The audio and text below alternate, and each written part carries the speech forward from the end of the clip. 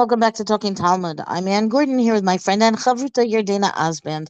Our daf of the day, Masachet Bava Kamma, daf Kuf Yud, page 110. We have a new mishnah. We have new Gemara on the mishnah. We note that these cases are all kind of intertwined. The same Gemara that, theoretically comes long after the mishnah that precedes it historically, that we just saw, Yerdena, that you just spoke about on the previous daf, is now kind of lining up still with the mission that's upcoming. I feel like there's got to be some like elegance to this besides, the observations that we make as we go through Daf Yomi. I would like to know if maybe, I don't know, if anybody's ever written about it, if anybody's going to write about it. On the other hand, maybe I find it more interesting than other people do. I find it fascinating. And at some point, perhaps I will talk about it at greater length. Okay, here's the Mishnah.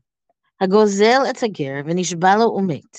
הרי זה משלם קרן וחומש לכהנים ואשם למזבח.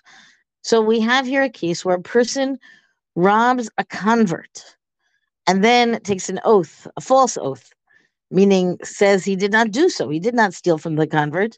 Then the convert dies and the robber, right, he's trying to make good on it, whatever. So he's going to pay back the principal. And he's going to pay back the 1/5 fine, and he does it. He brings that to the Kohanim, and he brings an asham, a guilt offering to the altar, to the mizbeach. Why? Because there's a biblical verse in the book of Numbers that says, "V'im ein la'ish goel lashiv ha'asham elav ha'asham hamushav la'Hashem l'kohen milvad el ha'kipurim asher yichaper bo alav." Because if you have a convert and he doesn't have a family, so he doesn't have any kinsmen, as the word is, right? English goel, he doesn't have family to whom restitution can be paid for that guilt of the robber who didn't acknowledge it and deny that he had done so, right? That's exactly what the verse says. When there's no family, what happens? You bring them the payment to the Kohanim and you bring a guilt offering.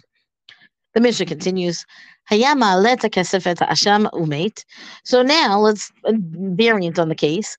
You have a robber who's bringing the money and the guilt offering up to Jerusalem to pay the Kohanim, and he dies, the robber dies, before getting there to give the money to the Kohen.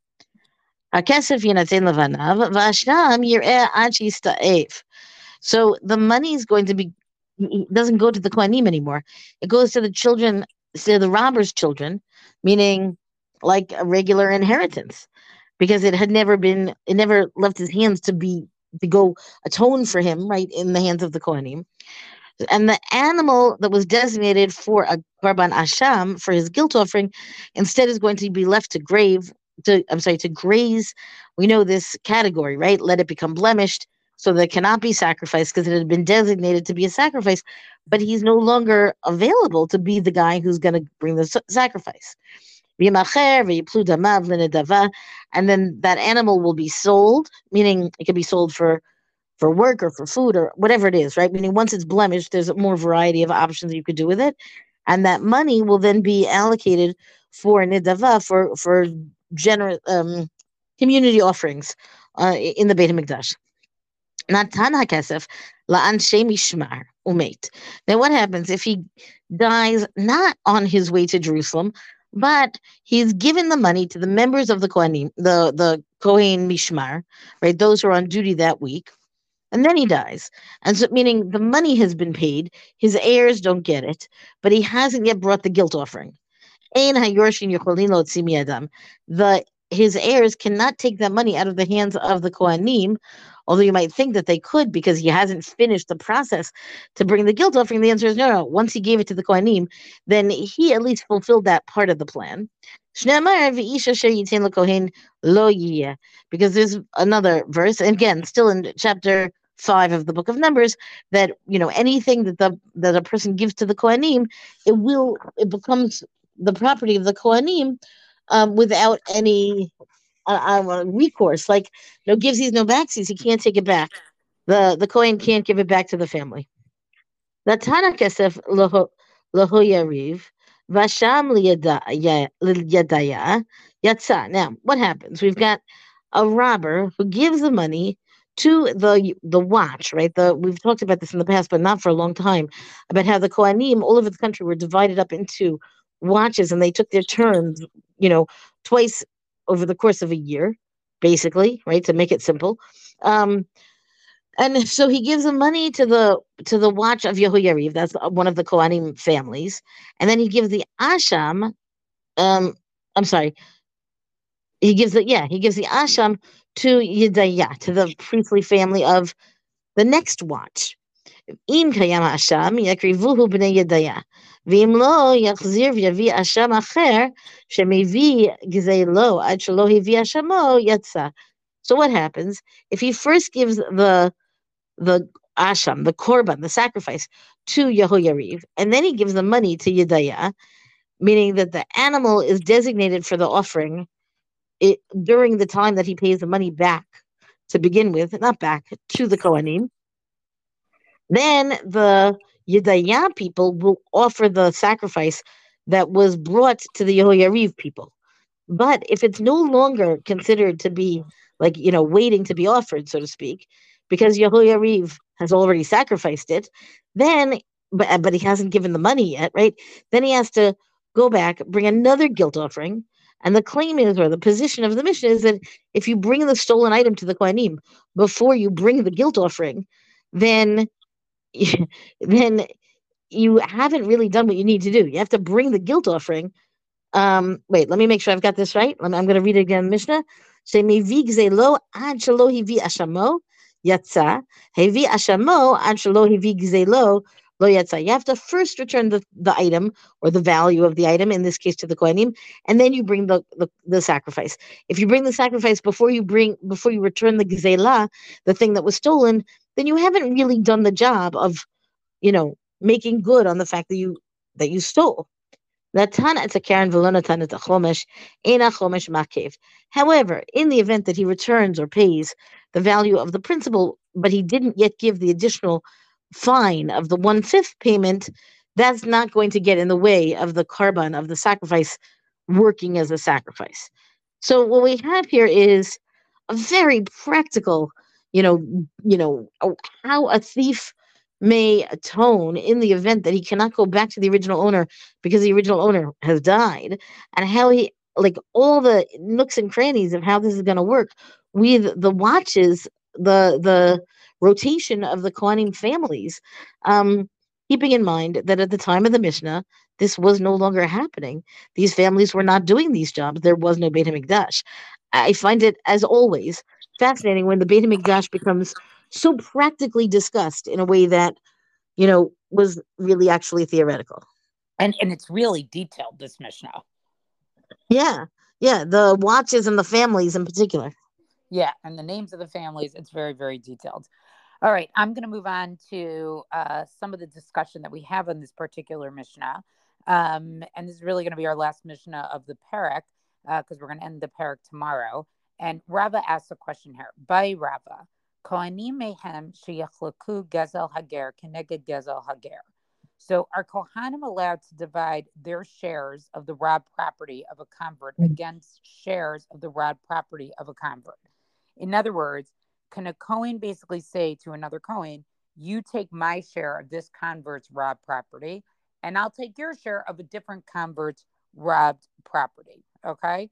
So again, this is one of these cases where, like, how many converts were being robbed, right? Like, how often was this happening? I would like to think not often. And so what's the basis of this Although, question? Yardena, I gotta say, they're a vulnerable population. Meaning, that's fair. That's interesting. That's an interesting point to make, right? Like, we know that converts are vulnerable, and so maybe this it really doesn't was mean a mugging, right? Right. And the fact that even the Torah had to go out of its way, that this is a special halakha around Kohanim, is interesting. So what is the basis of this question? Mi amrinan asham kari rachmanan. Do we say that when the Torah calls the return property an asham, right? Ma asham, just as with the asham offering, ein cholkim asham keneged asham. The Kohanim can't divide the asham offering one asham against the other asham. Af gezel, so too with the actual robbed property itself, when it's paid back. Ein cholkim gezel hager keneged gezel hager. They can't divide the rob property of one convert against the rob property of another convert. O Dilma, or maybe we'll say, right, the meat of the asham is different. Gezel hager mamonaki, right? The rob property of a convert is a monetary position of the Kohanim, and therefore they can exchange it, right? It's harder to exchange, meat. There's something different between the meat of a korban versus money. So the Gemara says, Hadar Pashta, right? After Rava says this, right? He resolved it, okay? Asham Kari Rahmana, when the Torah calls the rob property an asham, and so therefore it means by calling the money part an asham, or the rob property an asham, it's basically saying you have to treat it like the asham. And then they have another version of what Rava says. Rav Acha bereid Rava matni le behedja. Rav Acha, the son of Rava, taught Rava's original statement, right? Not as a question, but basically as a ruling. Amar Rava, Kohanim ein cholkin gezel hager keneged gezel hager. Right? Rava says Kohanim can't divide their shares in a rob property of one convert against the shares of rob property of another convert. My taima, what's the reason? Asham kari rachmana, because of the way they want to read this, the word asham. Now they'll have another inquiry by Rava. Kohanim kegezel begezel hager yorshin havu.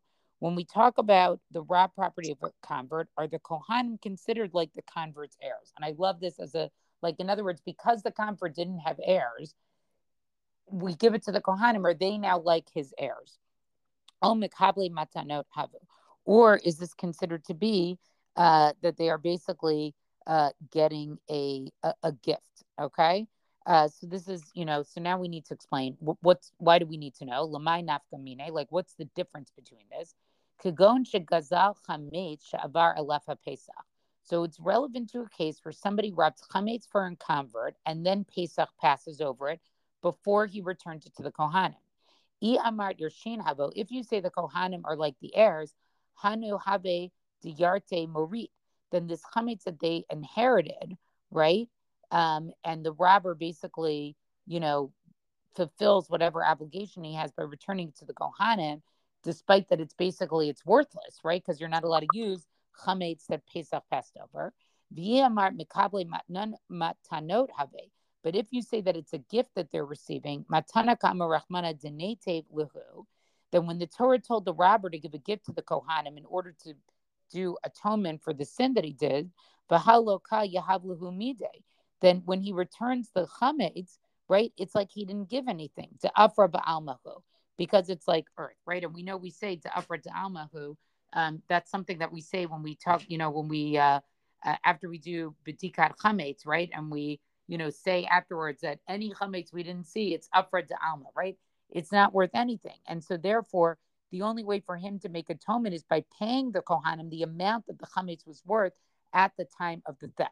So I thought this was a great question. What's going to happen from here is that, so Rabbi Zera comes and he actually has a different way of looking at this. Rabbi Zera by Hacha, right? Even if you want to say that the Kohanim are considered to be getting a gift, we have no question about this, about whether or not a robber can give them chametz after Pesach, right? Because maybe he can only fulfill his obligation this way. Because once is robbed property, this is a gift that the Torah says the robber has to give the Kohanim. Rather, what we want to ask about is whether the Kohanim are the convert's heirs or are they gift recipients. So he says maybe this isn't the right scenario to ask this question about, because he says even if they're considered a gift recipient, he doesn't have to give them, the robber doesn't have to give anything of value, right? Because the Torah says it's only that his gift to the Kohanim is just the robbed property. And yes, it may be worthless chametz, but that's what the Torah says. So Rabbi Zera doesn't like this nafkamina. He has a different one, and he says, what is it? Kagon shenaflulo eser behemot kegezel hager. So let's say it's a case where there were 10 animals that were the convert's robbed property, and it was given to the Kohen. Mechayev lafrushe mine maser or lo. Does he have to celebrate? Does he have to separate maser behema? Right. So we know every 10 animals you need to separate maser behema from, right, the tithe of the animals. Okay, or not. Yorshin hayu, if they're considered to be heirs, right? V'amar mar, right? And we know from a Mishnah, right? Kanub tfisata bait chayvim. If heirs acquired animals in their estate, they have to separate the animal type. Odimel mekable matanotabe. But if you say that it's a gift recipient, utna, we learned in a different Mishnah, halokeach v'anitain lo matana, right? Somebody who buys untyped animals, or somebody who was given untyped animals as a gift, patormi maser behema, they don't have to give maser behema mai. So we have basically, so what would the halacha be? So we have two different nafkaminas, one of Rava, one of Rabbi Zera. Okay, the Gemara from here is going to continue to try to explain this, and so it says as follows: Toshma, come and learn from the following brisa. Esrim barba matano kihuna nitain la'aron ulubanav. There were 24 gifts that were given to Aaron and his sons. B'kulan nitnu b'chlal uprat uchlal ubrit malach. And all of them were given as a generalization, specification generalization, and a salt covenant. In other words, the psukim that give out the 24 Kohanic gifts, which is in Bamidbar, chapter 18, verses 8 through 19, they begin with a general statement, then it specifies the specific gifts, and then it concludes again with a general statement. And the verse that concludes all of this basically says, I've given to you and your sons and your daughters, and gave with you this eternal gift, and it's an eternal salt covenant before Hashem for you and your offspring. So what we see is that there's this generalization, specification, generalization, right? Klal prat uklal, and the salt covenant. So the salt covenant basically means a brit that is eternal like salt, because salt never spoils. Okay, so kol hamikamim. This teaches us that one who upholds these gifts, ki'ilu mekayim klal uprat uklal ubrit hamelch. It's considered as though he upheld this generalization, specification, generalization, and the salt covenant. So it means it's like he upheld the entire Torah, right? This is what he did. Kola over lam, and anybody who transgresses them, ki'ilu over al klal prat uklal ubrit melch. It's as if he transgressed this generalization, specification, generalization, and the salt covenant. Ve'eluhain, and these are the 24 gifts. Eser b'mikdash, 10 of them were granted to the Kohanim in the temple. In other words, they were things that had to be consumed in the temple courtyard. Barbabi Yerushalayim, and 4 were eaten in Yerushalayim. The Eser b'Gvulim, and the last 10 could be anywhere in the provinces. Eser b'Mikdash, what are the 4 in the Mikdash? Chatat behema, right? Chatat ha'ov, so the sin offering of an animal, the sin offering of a bird. Asham vadai, the definite asham, that means asham talui. We won't go through what all these are, but if you should spend a little bit of time going through this. V'ziv chei shlamim sibor, the meat of the communal shlamim offering. The log shemen shel mitzorah, the log oil of a mitzorah. Umutar omer, the remainder of the omer offering. Ushtei halechem, the 2 loaves offering. The lechem apanim, the panim bread. Ushiareim and achod, and the remainder of the mincha offering. So those are the 10 that they have to consume in the temple courtyard. Varbabi Yerushalayim, 4 gifts were given to them in Yerushalayim. Habichorah, the firstborn animals. Varbikurim, the bikurim, which was the first fruits of the 7 species. Vahamoram mina Torah be'ayil nazir, the portion separated from the Todah offering of and the Nazir's ram. The orot kodshim, the hides of the kodshim. The asarabig vulin, and now these are the 10 that they were allowed to consume in the provinces, meaning in Eretz Yisrael. Truma, right? So that's the portion that had to be taken from any produce. Utrumat maser, trumat maser. So that was the portion of truma that was taken from what the Levi was given from the maser. The chala, right? That was what you take from your bread. The reshit agaz, the first of the shearings. The hamatanot, and gift portions of slaughtered animals. Upijan abain, the redemption of the firstborn. Upijan peteracham, the redemption of the firstborn donkey. Ustei achuza, the consecrated ancestral field that was sold by the temple treasurer. Ustei charmim, and a cherem field. So that is, if you basically have, that's sort of its own interesting thing. But somebody who declares his field cherem, you give it to the Kohanim.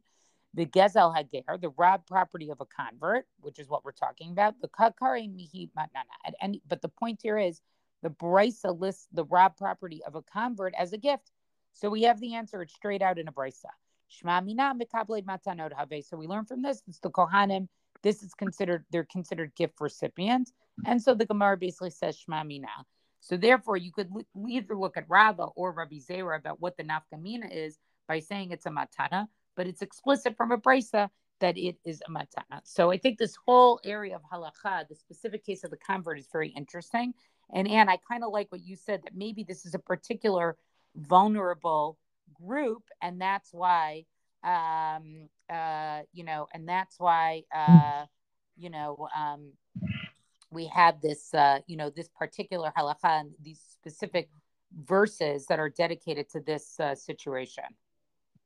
I think it's also interesting that the convert comes up as a personality, as a figure, right, in society, very much in the context of the Beit HaMikdash, in the context of the temple. I feel like, well, of course. I mean, that does make sense if you think about it. Somebody who's going to join the Jewish people is also going to be, now participating in temple worship, including specific sacrifices that he would bring and so on. But on the other hand, I kind of think of it as like, you know, where do we most are we most likely to have converts? Maybe and again, this is some bias or concocted, presumption on my part, but I feel like in a more metropolitan setting where people, interact and people can be exposed to different religions like Judaism, and come to join, and where I don't necessarily think of that as a matter of temple worship because nowadays we don't have any temple worship, right? So anybody coming to Judaism is not coming because of the temple aspect of things. So it's just a personal sidebar, but I do find it interesting. Yeah, I'm curious to see how they're going to wrap this particular mishnah up, which we'll see by tomorrow. Well, that's our DAP discussion for the day. Rank us, review us on all major podcasts. Thank you to Rabbi Michelle Farber for hosting us on the Hadron website. Let us know what you thought about the stuff on our Talking Talmud Facebook page. And until tomorrow, go and learn.